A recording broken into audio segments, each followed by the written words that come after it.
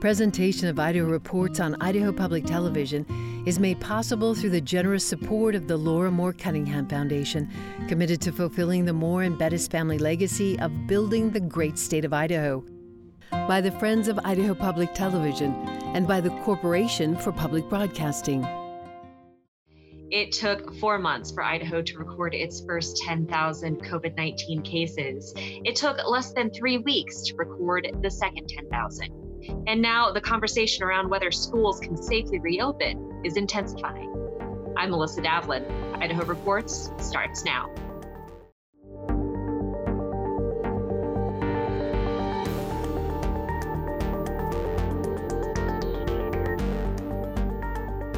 Hello and welcome to Idaho Reports. This week, high school English teacher Sally Mitchell joins us to discuss preparations some teachers are making for the increasingly likely chance they'll have to start the semester online. Lane McAnally, president of the Idaho Education Association, shares concerns that educators have statewide. Finally, Blaine Eccles, Dean of Students and Vice Provost of Student Affairs for the University of Idaho, shares the university's strategies for opening the campus for in-person instruction. But first, all of these discussions about schools reopening are happening simultaneously with the rest of the community trying to get the spread of coronavirus under control. Earlier this week, Dr. Jim Souza, Chief Medical Officer for the St. Luke's Health System, gave the West Ada School Board an update on the stresses faced by hospitals in southern Idaho. Our ICUs are straining. They've been operating at 110 to 130% of their usual volumes for the past 3 weeks. Do we have bed capacity? Yes. However, staffing is becoming a challenge. We are actively seeking traveler critical care RNs to support our staffing because our staff are also acquiring this in the community. We are starting, unfortunately, to see pediatric intensive care unit cases now. These children are vulnerable kids. I believe you all teach vulnerable kids. Survival from this disease is not a chip shot. It's a heavy lift. And recovery for those who do survive is measured in weeks and months from the complications of surviving critical illness. Deaths are most definitely occurring, including in the healthy, and we recently lost one of our teammates, Miss Sam Hickey, a healthy 45-year-old nurse practitioner. ICU capacity and staffing issues aren't the only things hospitals are facing. At a Tuesday Legislative Judiciary and Rules Working Group meeting, Tony Lawson of the Idaho Hospital Association told lawmakers that hospitals are once again facing shortages of personal protective equipment and costs for supplies are rising. That legislative working group, by the way, is one of two that voted on Thursday to request a special session to deal with liability and education-related issues. The first proposal would protect businesses, public agencies, and medical providers who make good faith efforts to comply with COVID best practices and public health orders. The education working group has a longer list of issues to address, including transportation and budget flexibility. 2 additional working groups may still submit their own requests for a special session to address election laws and budget needs. While lawmakers grapple with statewide issues, educators and families are dealing with the pandemic in a much more personal space, in their homes and classrooms. And while some districts in Idaho have no community spread and are ready for in-person instruction, most larger school districts are facing a lot more uncertainty. English teacher Sally Mitchell spoke to us about preparations she's making for her students and her own children. Thank you so much for joining us. Can you tell us about the preparations you've had to take for this upcoming school year? Yeah, the main preparation has been preparing content that can be delivered online or in person, easily adapted either way. And so at this point, we are aware that it's likely most school districts will be starting the year online.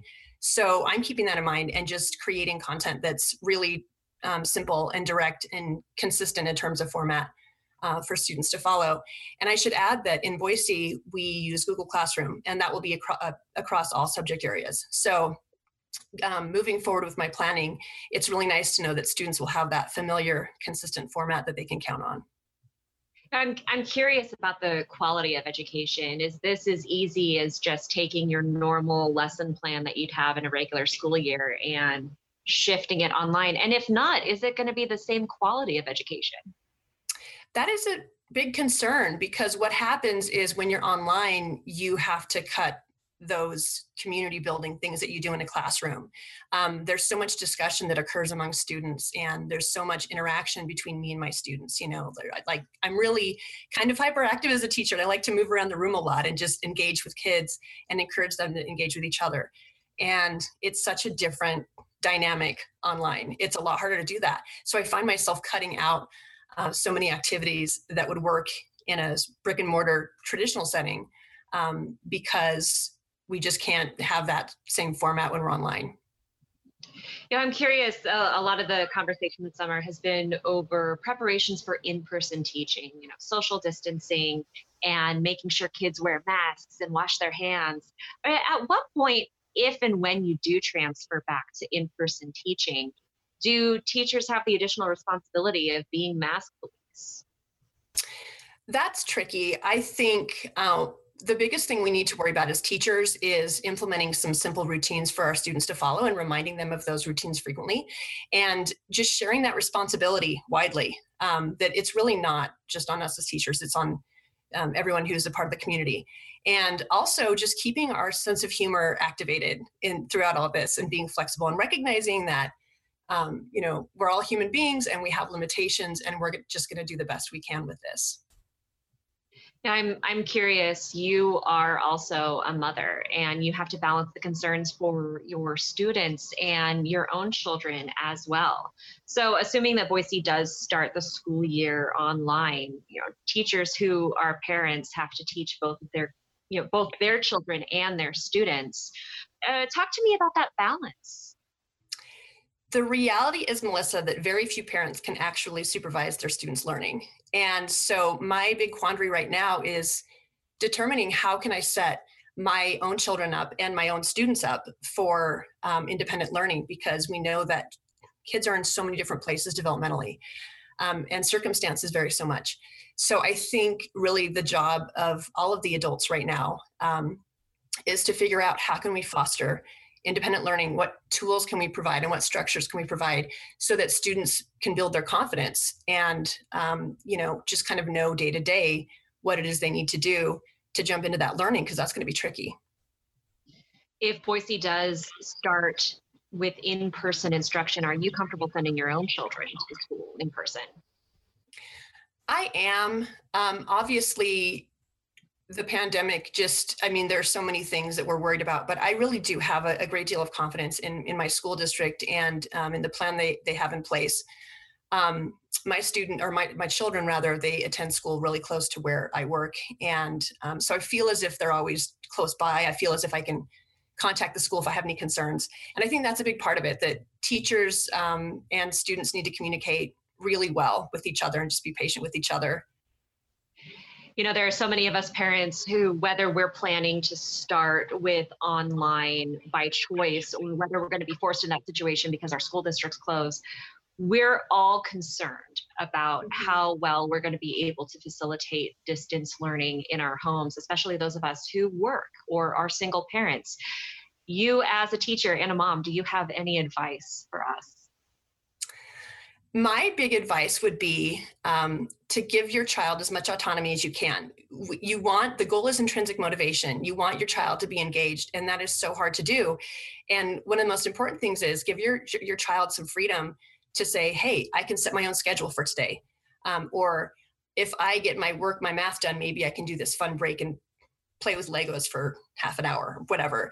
So I feel like involving your child in establishing that schedule will really help them to feel invested in their learning and recognize that they have some power over their circumstances. They don't have to just feel, frustrated. So I think that the psychology of that is so important for parents to promote. Like, you can do this and you get to make some choices. All right. Well, hey, thank you for taking the time to talk to us today. Absolutely. Thanks. Boise School District meets August 3rd to make a final decision on whether to begin the school year in person or online.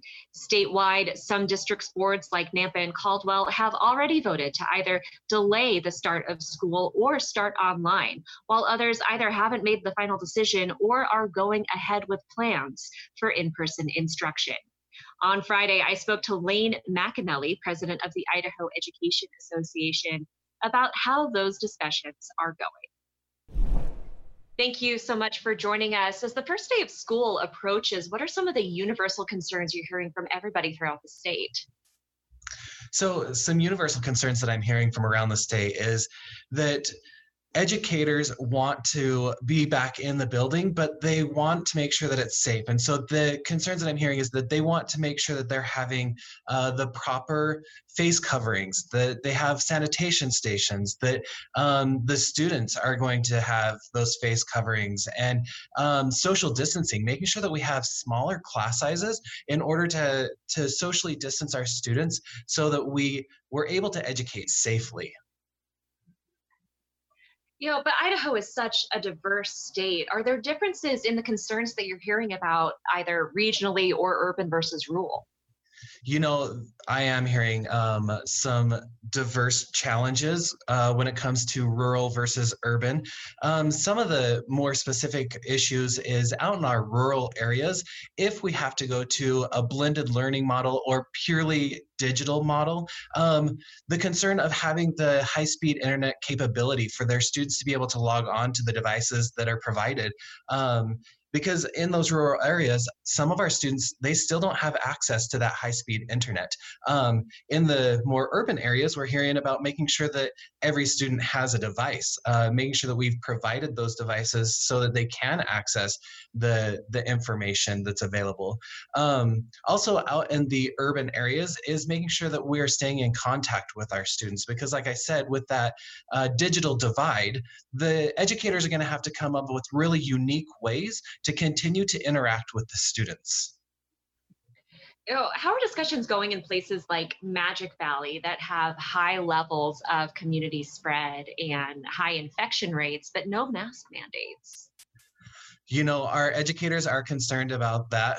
We want to return to school safely when it is time, and doing so means that we need to have some kind of face covering. The CDC has come out and said that the face coverings do slow the spread of the virus. And so working with our local health districts, working with our local school districts, because it's pushed down to local responsibility. And so our educators are reaching out to the local school districts, and they're asking to implement the face coverings, even if the health department's saying not to. And so working closely and collaboratively with our districts to push them to do what is right and what we know will help slow that spread, the community spread of the coronavirus. Have districts been receptive so far? We have some districts that are receptive, and we have other districts that we're continuing to work with. But what happens if things aren't up to your satisfaction? Are teachers willing to go on strike? We can only take this day by day, and everyone's working so hard together right now, and I hope we continue down that path, but we are taking it day by day, and if things change, then we'll change our trajectory. But at this point, we're going to continue to work with the people that are willing to work with us. All right. Thank you so much for your time. Thank you. You can watch my full interview with Lane McAnally on the Idaho Reports Facebook page. K through 12 instruction is one thing, but what about higher education? In Idaho, people ages 18 to 29 make up nearly 1/3 of the state's 20,000 known cases. And on campuses with dormitories and Greek housing, it's not always possible to socially distance. On Friday, I spoke to Blaine Eccles, Dean of Students and Vice President of Student Affairs for the University of Idaho, about UI's ambitious plans for on-campus learning and what happens if things go awry.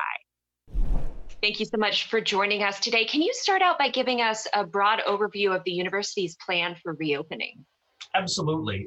First of all, thank you so much for allowing me to be part of this conversation with you today. I really appreciate it. University of Idaho is really excited about providing an in-class, in-person experience for students this fall. We understand that this is a challenging time for many students as well as their families. It's also a challenging time for our employees on campus, but we have been working diligently through the spring semester and all through summer preparing for the fall. We're doing a lot of things that we think are setting us in a place where we can be open and have a successful semester this fall for our students. A couple things that I'll touch on briefly have to do with how we're going to deliver classroom instruction. First of all, we've reduced density in the classes by at least 50%. So many of our classes will be online, but also many of our classes will be high flex hybrid type programs where some students will be in the class and other students will be out of the class. We've created social distancing in the classroom situation. We're also requiring all individuals in any of our campus facilities to wear face coverings, face masks, bandanas, buffs. All of these things have been reviewed by public health officials for our conversations with our students. And we're requiring it. We're not creating exceptions for what that looks like because we see that as important. We're also going to have cleaning stations, hand sanitizers in our facilities and in our classrooms as well. That's one of the things. In our residence halls and our residential facilities, including Residence Life, as well as our fraternity and sorority organizations, each area, they've developed plans. We've reduced density in housing as well and created opportunities there for students to have a live-in experience. We are doing some limitations, though, like we haven't done before. We're not allowing external guests to come into our facilities moving forward in our residence halls. For the time being anyway, at least until we can figure out what's going on. And in all public spaces in our residence halls, we're also going to be requiring face coverings for our students. Outside, students can actually walk around without a face covering on so long as they're 6 feet apart. That's what we're asking and telling folks. And we've got a great Healthy Vandal education campaign going on campus. I think one of the other key components that we're doing is it is our plan to test all students before the start of classes. We've invested heavily in our ability to do that. We're working very closely here in Moscow with Gritman Medical Center to do testing of all students. We did a test run this week of our testing capabilities. We had over 100 volunteers. I was one of them. President Green was another one, where we stood in line, checked in, got tested, and I'm still waiting on those results. But by doing our own testing, we'll be able to turn around the testing results time and get information back to folks. We've also identified a building on campus as an isolation unit, where if a student does come back positive that's living in one of our residential facilities, we can then relocate and isolate them by providing them support so that we help mitigate the spread. And we're doing this all in conjunction with public health. We're actually doing training with staff members here on campus to do contact tracing in conjunction with public health, so we can also help identify other folks who may have been exposed and provide them assistance too. Those are just a few of the brief things that we're doing this fall. I want to talk a little bit more about testing. So we're talking about roughly 9,000 students, give or take. That's equal to about half of the tests that Idaho processed as an entire state last week. You confirmed that you have the supplies and the capacity to pull this off. That is correct. We have. We've had a group of folks working on this all summer long. We've actually purchased the machines to do testing. We have the swabs in place as well to do that. And we're looking to have testing up and running starting next week. We're still waiting for the machines, and I don't know what they're called, so bear with me on that. I'm not the person that's going to be running the mechanics of it. But we are going to be doing the testing as early as next week once those machines get certified and verified through governmental regulations and whatnot. And once that happens, then we're going to start doing testing for both our employees as well as our students. So what if something goes wrong? Because you said that you don't have the machines in place and certified right now. What happens if that part of the plan falls through? Well, we are going to continue working on doing testing. Right now, the test run that I did, we actually sent it out to a different laboratory to work with us on that testing aspect of it. But we've purchased more than one machine. We actually have a couple of them that we will be able to help process this through. And working with Gritman, we've created the opportunity that while we collect the swabs, we can hold on to those and then get them into the testing unit too. So we're very confident we'll be able to have this testing capacity done.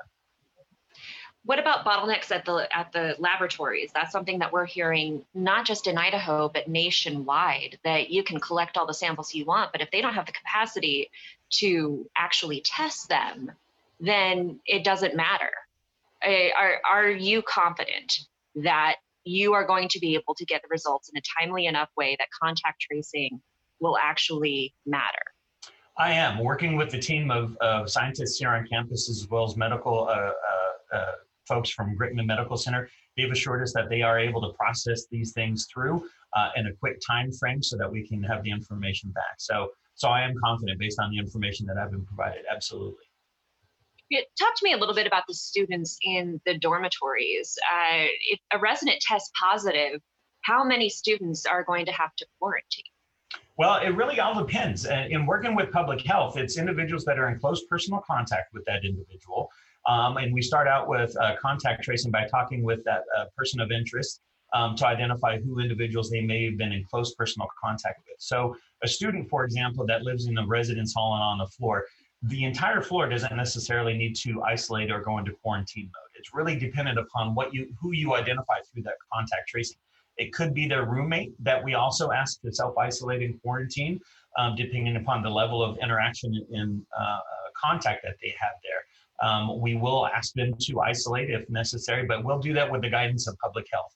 We've got a slew of folks, about 15 individuals that are being trained for that, in addition to the great work that our individuals at Public Health District 2 have been doing, as well as across the state too. Talk to me about the building that you have set aside for quarantine if necessary. That has a 75-person capacity, but I'm thinking about. You go ahead. I'm sorry. No, I'm sorry. I thought you go ahead. Okay, I'm thinking about a worst case scenario. Let's say that there is an outbreak in Wallace, in that dormitory building. We've seen in assisted living facilities that an outbreak can infect hundreds of people. What happens if that building that's set aside for quarantine gets full? Sure. If that, I mean, in that particular scenario, then we would work just like we did in the spring semester, where we would ask individuals to isolate and quarantine where they are. We have a protocol and system set up in place where students can stay in their room. We will bring food to them. We will remove their garbage for them, and we would have them isolate in space if we do hit capacity. What's the trigger for deciding that, there's too much virus spread on campus, we need to go online? At what point do you make that decision? Sure. We're looking actually at a variety of different factors. We're looking at public health directives. We work very closely with public health, providing them the information we have with what's happening on campus, looking at community spread. We're looking at local ordinances, government ordinances, both state and federal. We're looking at doing testing within the community to see what kind of spread happens. In conversations with public health, they look at their concerns are, and it makes sense that when they can trace it back to a singular incident in an event in regards to what happens, those are concerning, obviously, but it's the ones where we can't trace back where the spread is happening or coming from. Those are the areas. So that's another factor that we would be taking into consideration. We'll look at the number or the percentage of individuals on campus that may have contracted COVID-19 to help inform. So that's not any singular item or situation that would result in a decision for the institution. We're taking it all in totality. President Green loves information. He likes gathering all the data to help make an informed decision. And he said more than once, if we have to make the tough, difficult decision to go online and remote, he will do that. But he's confident, as well as I, that we have the ability to go forward and start the semester. It's going to take all of us, though. It's going to take our students, our faculty, our staff to engage in appropriate behavior, wearing our face coverings in buildings, maintaining social distancing, washing hands regularly, and not engaging in behavior that's going to put ourselves or others at risk. Before the pandemic, University of Idaho was already facing challenges with student growth and budgetary concerns. And now you have to convince prospective students that not only is it safe, but also the university can offer the same quality education with either a blended model or online learning. How is the university preparing for this challenge with the budget? Absolutely. Good question. First of all, I give nothing but credit and praise to our faculty members. They did an incredible 180-degree pivot in the spring semester in a very short time, transitioning their entire curriculum for the remainder of the semester, almost 2 months of education into an online environment over a period of 2 weeks, if even that, from that aspect of it. And they did a phenomenal job. It was quite frankly breathtaking and very inspiring to see. Since then, we've had more time to prepare for what that looks like. Our faculty understand the different challenges that are coming our way in regards to the potentiality of going online and remote. The majority of our classes are going to be high flex, so they'll be teaching in that environment already while they have some students in the class. They've been thinking about and preparing for what an environment in the fall semester can look like from an online. So we've had more time to prepare for that educational experience. But I will be absolutely honest in saying online and remote is ideal for some individuals, but many of our students would prefer to have an in-class, in-person interactive experience. And quite frankly, a lot of our faculty would too. Having that relationship is a very special engagement between faculty and students. It enriches the learning environment for many of our students, and being able to develop that rapport and relationship is really critical for the success of a learning environment. That can be established in an online environment, and our faculty have been very creative and innovative moving in that field and in that direction. But we've heard from many of our students that want to come back and engage in learning together. But we have to make sure we're doing it with the safety aspect of it and engaging in socially responsible ways too. What are you hearing from other institutions, either Washington State, just across the border, or Idaho, the other Idaho institutions? Sure. I'm in regular contact with my colleagues across the state. I know many of my counterparts here on campus are too. We're in constant conversation. I'm part of a regular weekly phone call in with all institutions of higher education across state. I know the president talks with the other state leaders on a regular weekly basis too about our different plans. They're all running into the same challenges, but also working on the same outcomes as we are. We've all committed to providing an in-class learning experience for students here in Idaho. We know Idaho has a challenge with a go-on rate for going on from high school on to college, and we want to do everything we can to help facilitate our Idaho students graduating to have a successful learning experience. We talk on a regular basis. We share ideas, we share concepts, we share our innovative ways and approaches to engaging students so that they can be successful, both onboarding to the institution and through the fall semester. We're also in conversation with Washington State University, and they made a very hard, difficult decision that was not well received by many individuals. It was also appreciated by many others. And this is the challenge that all institutions are facing right now. There's no roadmap here for how you create a successful learning environment that is going to make everybody happy and pleased with the outcome. And so taking into consideration their challenges, they're in a different state, different government, and governor regulations and stipulations apply to their situation that don't necessarily apply to ours. Time will tell, and we'll see how the outcome turns out for the university in the state of Idaho. But we're confident working with our sister institutions across the state that we can deliver on our educational experience for our students. All right. Hey, thank you so much for your time. Really appreciate the opportunity, and go Vandals. Thanks for watching, and we'll see you next week. Presentation of Idaho Reports on Idaho Public Television is made possible through the generous support of the Laura Moore Cunningham Foundation, committed to fulfilling the Moore and Bettis family legacy of building the great state of Idaho, by the Friends of Idaho Public Television, and by the Corporation for Public Broadcasting.